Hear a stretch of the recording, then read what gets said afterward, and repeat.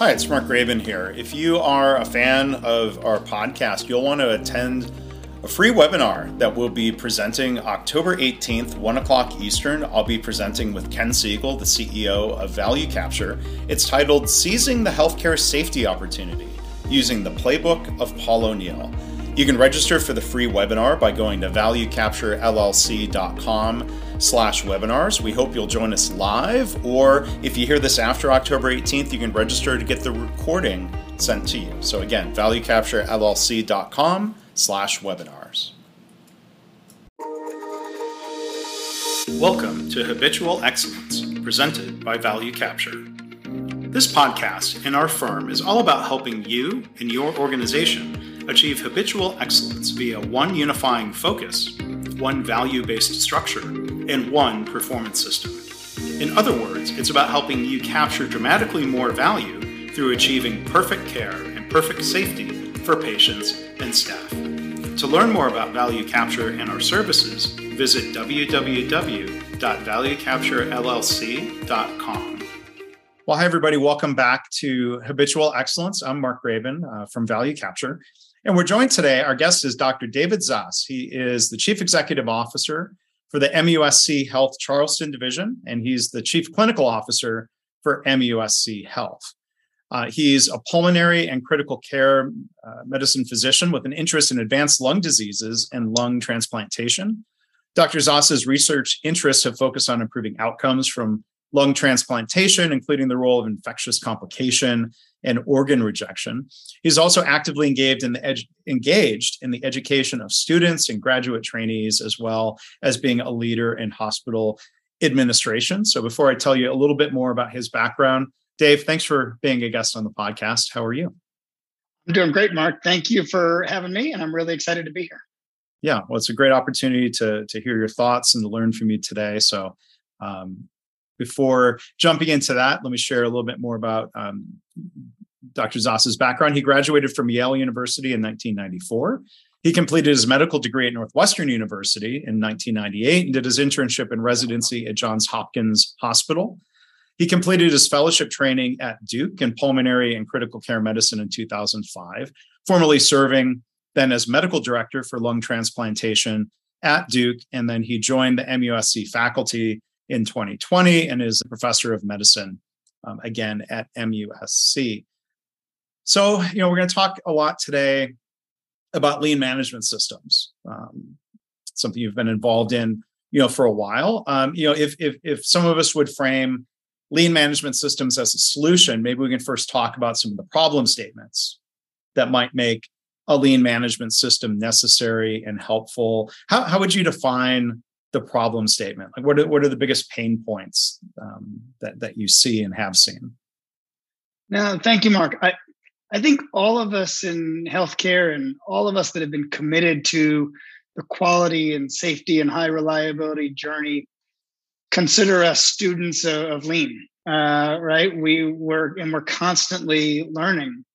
And I think the question of the problem statement for me has really evolved over the last several years. And it really started with that commitment to zero harm, the commitment to our people, to building our teams, and honestly being frustrated that we weren't achieving the sustainable excellence that I knew we were capable of. And over time, as I've matured in my learnings, I realized that, the problem statement to your question that we're trying to solve, how do we best support our people? How do we ensure that all of our amazing team members in healthcare have the ability to thrive in that role that they serve? And what is our role as leaders to support them? So that's really the passion and problem statement that motivates me. Yeah. How has that problem statement changed or evolved in the last couple of years with COVID and all of the different pressures for patient care, pressures on care providers? So I think it's become even more of a burning platform. It's become more important for all of us to understand, right? Throughout the pandemic, we quickly had to go from just a mindset of emergency management. And we got really good at emergency management. But we realized, right, this wasn't a 24 to 48 hour emergency. This wasn't a 30-day emergency, right? We're now 2 years in. And we realized that the importance of building process, building teams, the importance of resilience and grit is by far the most important thing we do as leaders. And not just putting out the fires, which we got really good at, but really doubling down on that commitment and really as leaders, staying above the moment-to-moment crisis to really help support our teams with what they've needed. So it's been a leadership challenge that I think all of us in healthcare would have said we would have never imagined. Yeah. So that phrase, staying above it is interesting. I mean, in a lot of organizations, a lot of leaders would sort of dive down or swoop in or, rush to where the proverbial fire or the real emergency is. How I'm curious, from your standpoint, how do you find the balance between empowering and delegating people at the front lines, without being completely disconnected, without swooping in to solve it for them? Like, how do you find that balance? So it's a tough question. And I think we've all learned and hopefully matured over the last 2 years. I think I would recognize myself that we probably made mistakes in the beginning as leaders, that we did jump in and try to solve problems and help our teams, but then needed to reflect that, right, those problems are going to be best solved locally. And we have amazing, compassionate, dedicated care team members that we need to not only empower, support, get out of the way at times, and remove barriers when needed. And the scope of the problem and the challenges were so broad and great that we quickly learned that, right, accessibility, communication, removing barriers were absolutely critical. But our teams were coming up with markedly better solutions than our leaders ever could have as individuals. And the cycle time, the pace of change and improvement is something I've never seen in over 20 years of leadership, of teams on the dime being able to adjust to new protocols, new policies, stand up new services, connect outside of our hospital walls. So, right, our command center and our leadership engagement was absolutely critical. But most so to be coaches, right? To be coaching our teams, to demonstrating our values and principles, and also empowering them that we had total trust in their ability to really save lives across South Carolina. Yeah. Well, and you talk about being compassionate. We can be, compassionate about mistakes, and that includes, as you said, I think, leadership mistakes. The key, I guess, is practicing what we preach about: continuous improvement. Right, recognizing the mistake, reflecting, addressing it, and instead of just continuing to repeat the mistake if and when it's recognized. Could you share a little bit more about maybe that reflection and improvement process around that mistake as you described it? Yeah, I think it's important for all of us to have that humility and that structured reflection as part of our leader standard work and part of our team standard work, which we've started to develop. I transitioned to MUSC in June of 20 as the pandemic was really just starting. And I think the tendency of all leaders, myself included, as a new leader in an organization sometimes is to come in and take action, especially in the setting of a crisis. Right. And when you don't know the team members. But it was an amazing opportunity to quickly reflect that we weren't going to be successful unless I could really ensure that my goal was to make every member of our team better, that I would empower them, to give them a seat at the table, to create their voice and allow them with the ability to innovate like they never have before. And it was exhausting, and the hours were long for all of them. But I said there has never been a time that I've been more proud of that team and a leader. And sometimes people reflect and say, well, you picked an interesting time to move organizations. And I said, it's an honor and a privilege to get a chance to lead an organization at any time, but especially in a time over the last 2 years throughout the pandemic. And I would hope, I know I can speak for myself, that it's been very humbling and inspiring to be able to watch the excellence. We talk a lot about our mission of improving the health of South Carolina and beyond. And when I speak with our team members, I say, we've always been a very mission-focused organization. In the last 2 years, we have made more progress toward that mission than any time in our 200-year history because of what our team members have done. And that, I think, is important to reflect on when you're tired, when you're short-staffed, when life is hard, to really reflect on the impact that the team has had. So that sounds like an answer to the question of how do you build resilience and grit? It sounds like what I hear you saying is reminding, bringing it back to purpose. So I think it's, maybe I'll start with 2 or 3 components, Mark. How do we develop trust in our teams and in our community? And I think that trust is absolutely critical to developing resilience and grit. I think our team members need to have trust in the organization, in our leadership. And at times of stress, which we've lived through, that trust becomes even more important. But my hypothesis is, those organizations and leadership teams that can develop trust in their teams, trust in their patients and their community, will achieve excellence. They will. You can demonstrate resilience. You can develop grit, and it's important, if you break down the components of trust, to think about the importance of not only the competency and skill of our team, but maybe more importantly, getting back to our values and thinking about integrity and compassion, and how we demonstrate that to all of our team members. So, we doubled down on leadership, availability, visibility, communication, openness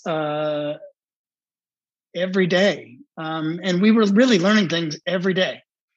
And I think what led to our success, and the success of a lot of organizations around the country, was that ability to, again, foundationally develop trust within your care teams in order to build their resilience. And the reason I link those two together is the resilience is our obligation as employers. It's our obligation as leaders to give our teams the ability to develop that. Yeah. No, I think those connections make a lot of sense. It seems like if people aren't feeling that trust, if they don't trust their leaders, they're not going to speak up about problems. They're not going to ask for help. They're not going to share concerns, and then that could then maybe lead to to burnout. So I think I'm curious. Before I ask another question, I'm curious to hear your thoughts or reactions to that idea. What happens if the trust is not there? I think it leads to burnout and turnover, and it impacts patient safety and quality and all of our outcomes. And we try to connect it back again to our principles, The trust comes foundationally right back to respect for people, and how we lean on those principles and demonstrate that every day as coaches for these teams. And one thing to highlight, MUSC, we're still early in our journey. We're still building our improved 2.0 management system. And when we were early in the pandemic, we really accelerated our lean management journey.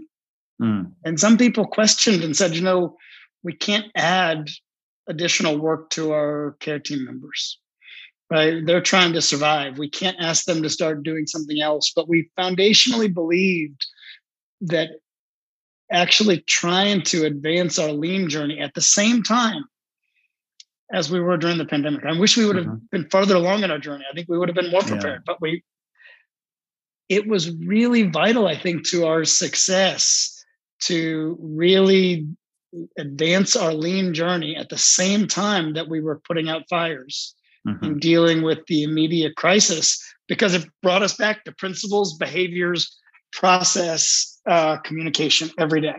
Yeah. Well, that's great to hear.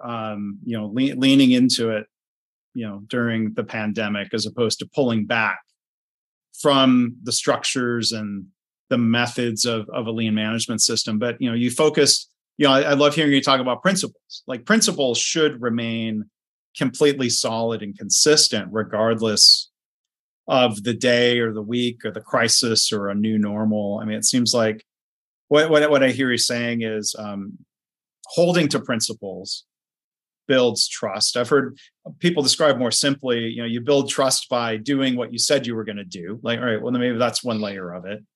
But then it seems like, showing that these principles don't bend in challenging times builds trust and all sorts of positive connections to your care team. I think you're right. And I think it's important. And I think it's important to say it's more than just doing what you said. It's your intent and your values. And I really believe that our team members can feel it. And we have to demonstrate it. And there's no doubt over the last 2 years, we've had to reflect and pull ourselves back to principles and behaviors, right? We all have this natural tendency to get caught up in the tools and caught up in actions. And our team, and I'll credit my leadership team, has done a good job of pulling me back at times and saying, all right, let's go back to our principles and make sure that we are following those as we move forward.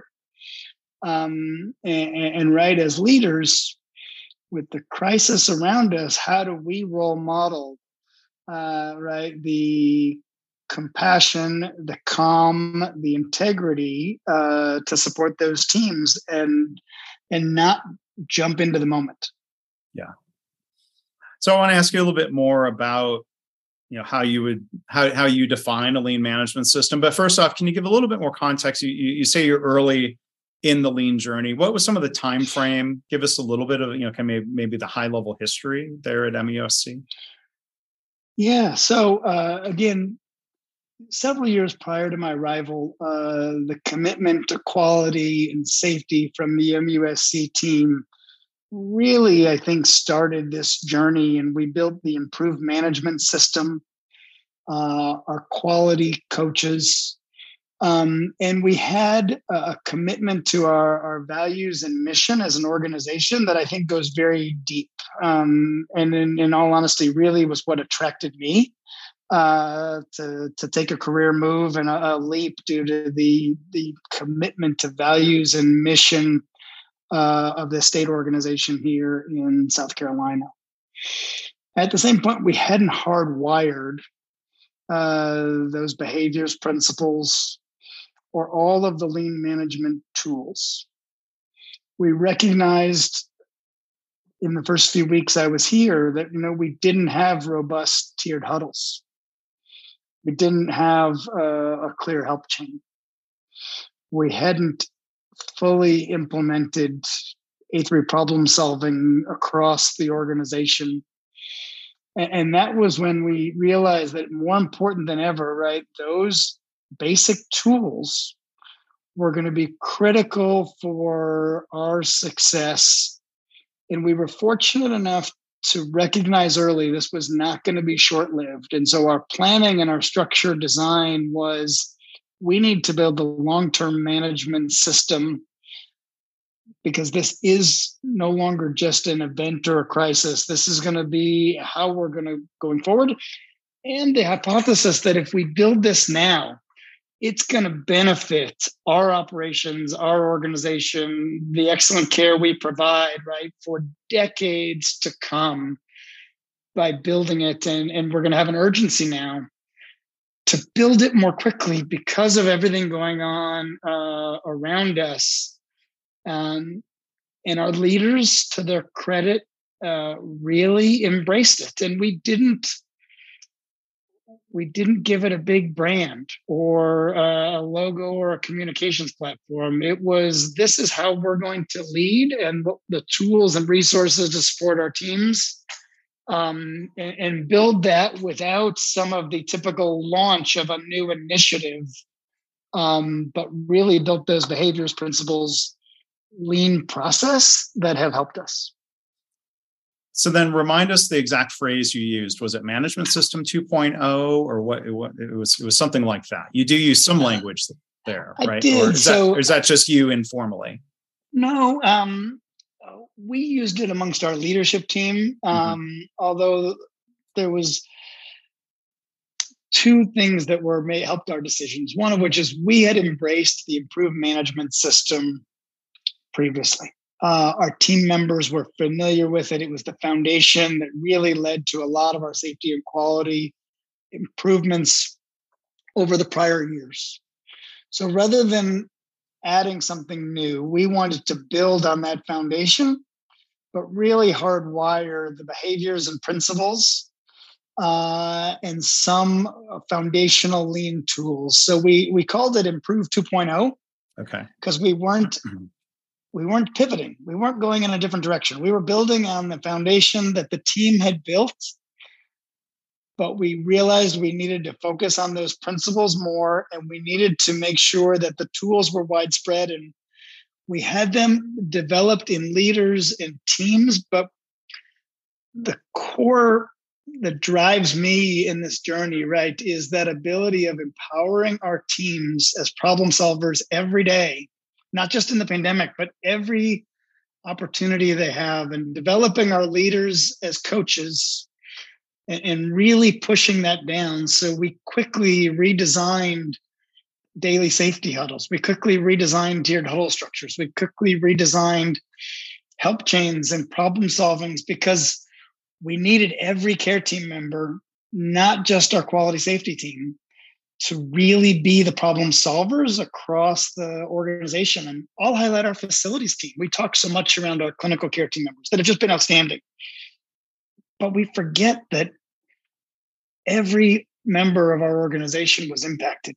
Our EVS, our facilities, the examples of innovation, of how they do their job in the setting of the pandemic and the challenges were just heroic. Yeah. And it's great to recognize all of that. And, when you talk about doing a 2.0, you're recognizing that whatever happened before wasn't all bad. We're going to make it better, which that seems like part of the mindset right there of whether we call it continuous improvement or lean or whatever label or phrase we give to it. So that's great to hear. Continuously improving the way you're improving care, the way you're improving processes. That's the way it should be, it seems. Yep. And I think we still have a long way to go. I think we recognize, right, we need to get to 3.0, 4.0, 5.0 over the next few years. And that's not just from our team development. That's from my development as a leader, as well as our team, of how we continue in that journey and how we learn together. Yeah. So let's dig a little bit more into some of the components or the practices or the tools, if you will, within the lean management system. You've mentioned a couple already, and we've talked to some other guests previously on the podcast about things like daily tiered huddles and A3 problem solving and help chains. I'd like to hear a little bit more from you about the help chain and how that works. But are there other major components within the lean management system that you haven't brought up yet? So I'm sure there is, but I'm trying to think around what's best for your audience, Mark, here as we're trying to focus on this. What I would highlight really is the focus in each of our areas is truly our people. And I foundationally believe that we are building these tools to support our people and that we have amazing team members. And if we give them the skills, if we lead by example, right, the outstanding results follow. And I'll use an example maybe through our evolution of safety huddles. And again, we had a commitment of 5 days a week leadership engagement in safety huddles, but it was leaders going to the front line to solve their problems. It was leaders receiving a list of problems from team members to go fix. And we've evolved it to really empower those team members to not only recognize the great work that they're doing and their team members, to share their successes and where they've hit barriers. And I look over the journey of the pandemic, and despite the staffing challenges and stress, the engagement, the feedback, the enthusiasm, the cultural change within the organization. When I look at my experience at Duke and some great teachers and mentors on my own lean journey, and here, the most profound impact I see that maybe we don't talk about enough is the impact on culture, right? We talk about we can reduce harms 50%. We talk about eliminating waste and the financial impact. For me, what's most exciting is the impact on our people and how we create culture through building these tools. And I hope all of us that are listening and all of our leaders believe, right, that if you really create a healthy culture that really gives everyone the opportunity to thrive, and being intentional in that word, that everyone needs the opportunity to thrive. And how do we use our lean tools to create culture is the critical success factor. I mean, it seems like it all goes hand in hand where, let's say, focusing on people is a mindset and a principle. And then there are behaviors that come out of that. It seems like there's a lot of, yin and yang or chicken and egg here where you don't just snap your fingers and change the culture. You've got to do some things and practice and be coached and improve. And that starts becoming the culture. It seems like focusing on developing the culture then leads to improvements in other outcomes, right? We have a better culture, which includes people being engaged, workforce and people hopefully being happier, which means they're participating in improvements, and that drives better outcomes then as a result, and probably then leads to people wanting to stay, reducing turnover. We've heard so many stories about that. I mean, it seems like they're become virtuous cycles, if you will. These connections between tools, culture, principles. It seems interconnected the way you talk about it and the way I've seen from others. I think it is, and I think it'd be an interesting reflection to say, does that help determine the long-term success and sustainability? I think we can easily learn the tools and the techniques. What will allow them to sustain them, to be embraced, and to really drive, sustained excellence is that importance of the focus on the, again, principles, behaviors, culture that we create. And I think sometimes we forget that. I think in all of our journey, I think sometimes we focus on the shiny objects. We focus on the tools, and I love the tools, but realizing the impact. And I reflect on where we are as a team now compared to 2 years ago. And I can feel the difference. You can hear the language. You can, of how team members and leaders are thinking and processing. And we're really early. Again, we're nowhere near where we need to be. But what excites me and what I'm proud of is to hear and feel the difference of how we approach those challenges every day that we see, and that we really embrace it. One of my favorite coaches, who you know well, taught me something early in my journey about finding these problems in others are treasures. Mm-hmm. And I laughed a lot when I treasures, because I was like, I got a whole treasure chest. Yeah. But that's creating the culture of leaders and teams, right? The ability to see problems as treasures and embracing the opportunity to solve it together, and that pride and working on it together. That's more important than what the visual management board looks like and how neat their huddles are, and others in terms of driving the impact. Yeah. That's very well said. I wanted to, of all the different things I could ask you, let me go back to the help chain thing for a minute. Can you talk a little bit about how that works within the context of the tiered huddles, and what information does flow upward? What calls for help do flow upward or should flow upward within your context? Yeah, no, a lot that I can share there. Again, as I said, our tiered huddle structure didn't exist. We sort of were missing the lowest level, and we were missing the highest level as we started. And we're a new health system. We're rapidly growing, and we've integrated 8 community hospitals. So we, at the same time as we were doing this, had to realize we needed to bring into our help chain and our tiered huddles, right? Not just our 4 hospitals in Charleston, but our 8 other hospitals around the state of South Carolina. So the first component that we built was really, again, standardizing how those frontline teams huddled.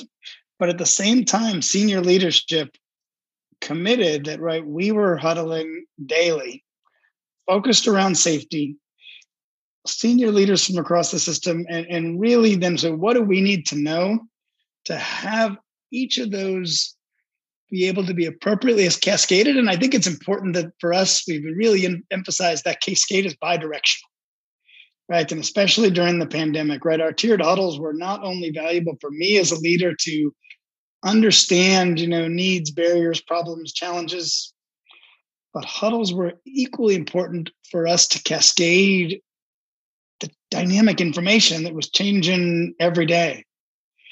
And we need to live those values and behaviors from our teams, that we were present, but we were also now having to do this virtually, and trying to build tiered huddles and lean management systems in person in my prior life, and now trying to do it virtually are very, very different challenges. And we had to be innovative and creative of how to do it. We also, as part of, we've got a longstanding commitment to just culture. And focus and our teams here. One thing that we quickly realized that I think this plagues healthcare in general is sometimes raising the help chain is viewed as a sign of weakness. And there's a perception from team members that, trying to fix it on their own. And we had to go through a few iterations and are still, I think, on this journey of how do we really create a culture that using the help chain is not a sign of weakness. It's a critical safety element. Right. So team members are aware of challenges, that impact others, and how we really map that out. But we're all high achievers. Our team members don't want to disappoint us. And we had to address, as I think many organizations have, that you can map out the help chain, but if you don't change the culture about why we're using the help chain, that it's not a sign of weakness, that it's a part of teamwork. And again, going back to our values and behaviors, that living that was absolutely essential. And I think, we had to go back and we realized, why are we not hearing things through our tiered huddles and help chain? And it wasn't that our team members didn't care or weren't working on everything we were doing. It was really having that cultural impact of why the help chain is so important and why we want to rely on our tiered huddles to support them and the outstanding patient care they deliver. Yeah. So Dave, maybe one final topic here, kind of thinking about the intersection of goals and principles in a couple really important areas. So first off, you mentioned earlier, zero harm as a goal. Focusing on the methods and the culture that would help you get there for the benefit of patients, and for staff. I'm glad you mentioned just culture, because that's, an important piece of it there of, showing respect and not blaming people for systemic problems. So I wanted to ask you maybe to elaborate a little bit on using that goal of zero harm in a way that's inspiring, because, there's a common pushback. People will say, well, that's a journey, or zero is not possible, or it's discouraging. They said we're going to get to zero and we haven't gotten there yet. Like, how do you make that kind of a positive aspiration that keeps people working at it? Yeah, so it's a great question that has come up as we really started this journey. But I think it's important to strive for those, infinite goals that we will never achieve. And we talk a lot about striving for perfect patient care. While we will never achieve perfection, right? Why would we ever aim or try for something less? If we were the patient or the family member, right, why would we ever strive for anything less than zero harm? If we think around the workplace injuries and workplace violence that's really increased post the pandemic, right? We need to strive for zero harm and perfect patient care every day. And I think it gets to that importance of building trust with your care team members, explaining why striving for those goals that are always just out of reach is what our patients, families, and our team members would expect every day. And how do we make that inspiration? That's not disappointing when we don't get there, right? But we're getting closer every day, and we're going to learn from every time we come up short. And if our goal and our commitment to the residents of South Carolina and to all of our team members, then that needs to be that aspirational goal. So I try to incorporate it into my language and my newsletters. We define harm very broadly, right? Harm isn't just our hospital-acquired infections, right? Harm, each one of us in every of our areas can identify, right, what are those harms that we want to eliminate? Whether it's a hospital bloodstream infection, whether it's too long of a wait for an appointment, whether it's sending you the wrong bill, whether it's an employee, right, that gets the wrong paycheck because we don't have our internal processes correct, right? Every day, striving for perfect patient care, striving for zero harm. I think if we, again, go back to our principles and our behaviors to our teams, is really inspirational to me. But I think it's, again, we need to be storytellers. And we've had to be storytellers probably more during the last 2 years than we ever had through our leadership career. And I think this is an important part of the story. I worry when people say that zero harm and perfect patient care aren't inspirational. Then we really need to be thinking differently and focusing on telling our stories of why there is nothing more inspirational than perfect patient care. Yeah. And I agree. To me, it's inspiring. And I think it comes back to the issues you've raised already around culture and trust. In one organization, leaders might throw the phrase zero harm around, but staff feel like, well, you're blaming us, you're punishing us, instead of working together to create the conditions and the processes and the mistake proofing and all the things that we would do to significantly reduce errors that lead to harm, and making it psychologically safe for people to speak up about risks and near misses so that we can fix things and get closer to zero harm. Yeah. And more important than ever, I think zero harm to each other, to our own care team members, is more important now than any time in my career, both from what they went through during the pandemic and threats to their own health and safety of their family, to the workplace violence that we see today. So I think the zero harm commitment for us, again, is both to our people and to our patients. And in many ways, focusing on zero harm to each other is absolutely foundational. Mm-hmm. Yeah. Yeah. And so then the final goal and value that I wanted to ask you about, when you talk about staff, you talk about harm, and there's a focus on preventing physical harm, of course, but then, different types of, I don't know if you will, emotional harm or mistreatment or inequity. Yeah. How do you incorporate goals and values when it comes to diversity and inclusion in terms of, as Paul O'Neill always stated it, making sure everyone's treated with dignity in respect in every interaction with every person every day? How do you define that? So that's an exceptionally important question over the last 2 years when we look at the impact of not only the pandemic and health equity and health disparities for vulnerable populations. After many of the murders of George Floyd and others, and the systemic racism that we've seen in our society, that commitment to our values and behaviors and principles applies equally well, or maybe even more importantly, to how we handle diversity, equity, inclusion. And it's important in every health system. And it's clearly very important here in South Carolina with a lot of our history and challenges in the past. Right. Part of that, I'll go back to earlier, is focusing on our humility. I know after the murder of George Floyd was soon after my arrival, and that humility, that ability to listen and learn, to understand the pain and the impact on our community,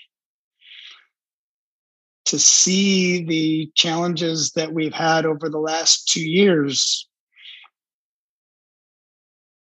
and as leaders to show our commitment to realizing that we are, as we strive for perfect patient care, right, we're also striving for health equity. We're also striving for, as I mentioned earlier, that ability to have an opportunity for everyone to thrive. The only way that everyone can thrive in our community, right, is really embracing our diversity. The only way that our team can really achieve excellent, sustainable results is through valuing our differences and our perspectives, and ensure that we are high-performing teams and able to create that sense of inclusion. I think it's been a really hard 2 years for our team members, not just from COVID, but from the challenges in the world around them. But for leaders, and I will speak for myself and our team, it's important that we put those issues on the table, that we have those discussions, and that we really learn from our team members. And we still have a long way to go. I mentioned earlier, we're early in our lean journey, right? We have a long way to go in our journey towards health equity and true diversity and inclusion and elimination of racism. But that commitment to achieve that goal and the humility to embrace it and to embrace our shortcomings, but to strive for perfection. Right. Well, thank you for aiming for as you called it, infinite levels of performance, whether that's 100% or zero. Paul O'Neill would use the phrase theoretical limits as aspirational, inspirational goal backed up by the culture and the mindsets and the behaviors that you've told us about here today, Dave. So thank you for all of that, for focusing on all those important challenges. Thank you for bringing up health equity from a patient perspective and a community perspective as well. Thank you for connecting the dots on all of that. No, thank you for the opportunity, and I really enjoyed the conversation. So I appreciate it, Mark, and appreciate all that you do. Well, thank you, and thank you for sharing everything that you did today. And I know it's going to be really helpful for the people listening. So again, our guest today has been Dr. David Zoss. He's the CEO for the MUSC Health Charleston Division, and he's Chief Clinical Officer for MUSC Health. Again, thank you so much, and look forward to talking to you again sometime. Keep it up with the journey. Yeah. Thank you, Mark. Thanks for listening to Habitual Excellence, presented by Value Capture. We hope you'll subscribe to the podcast, and please also rate and review it in your favorite podcast directory or app. To learn more about Value Capture and how we can help your organization on this journey to habitual excellence, visit our website at www.valuecapturellc.com.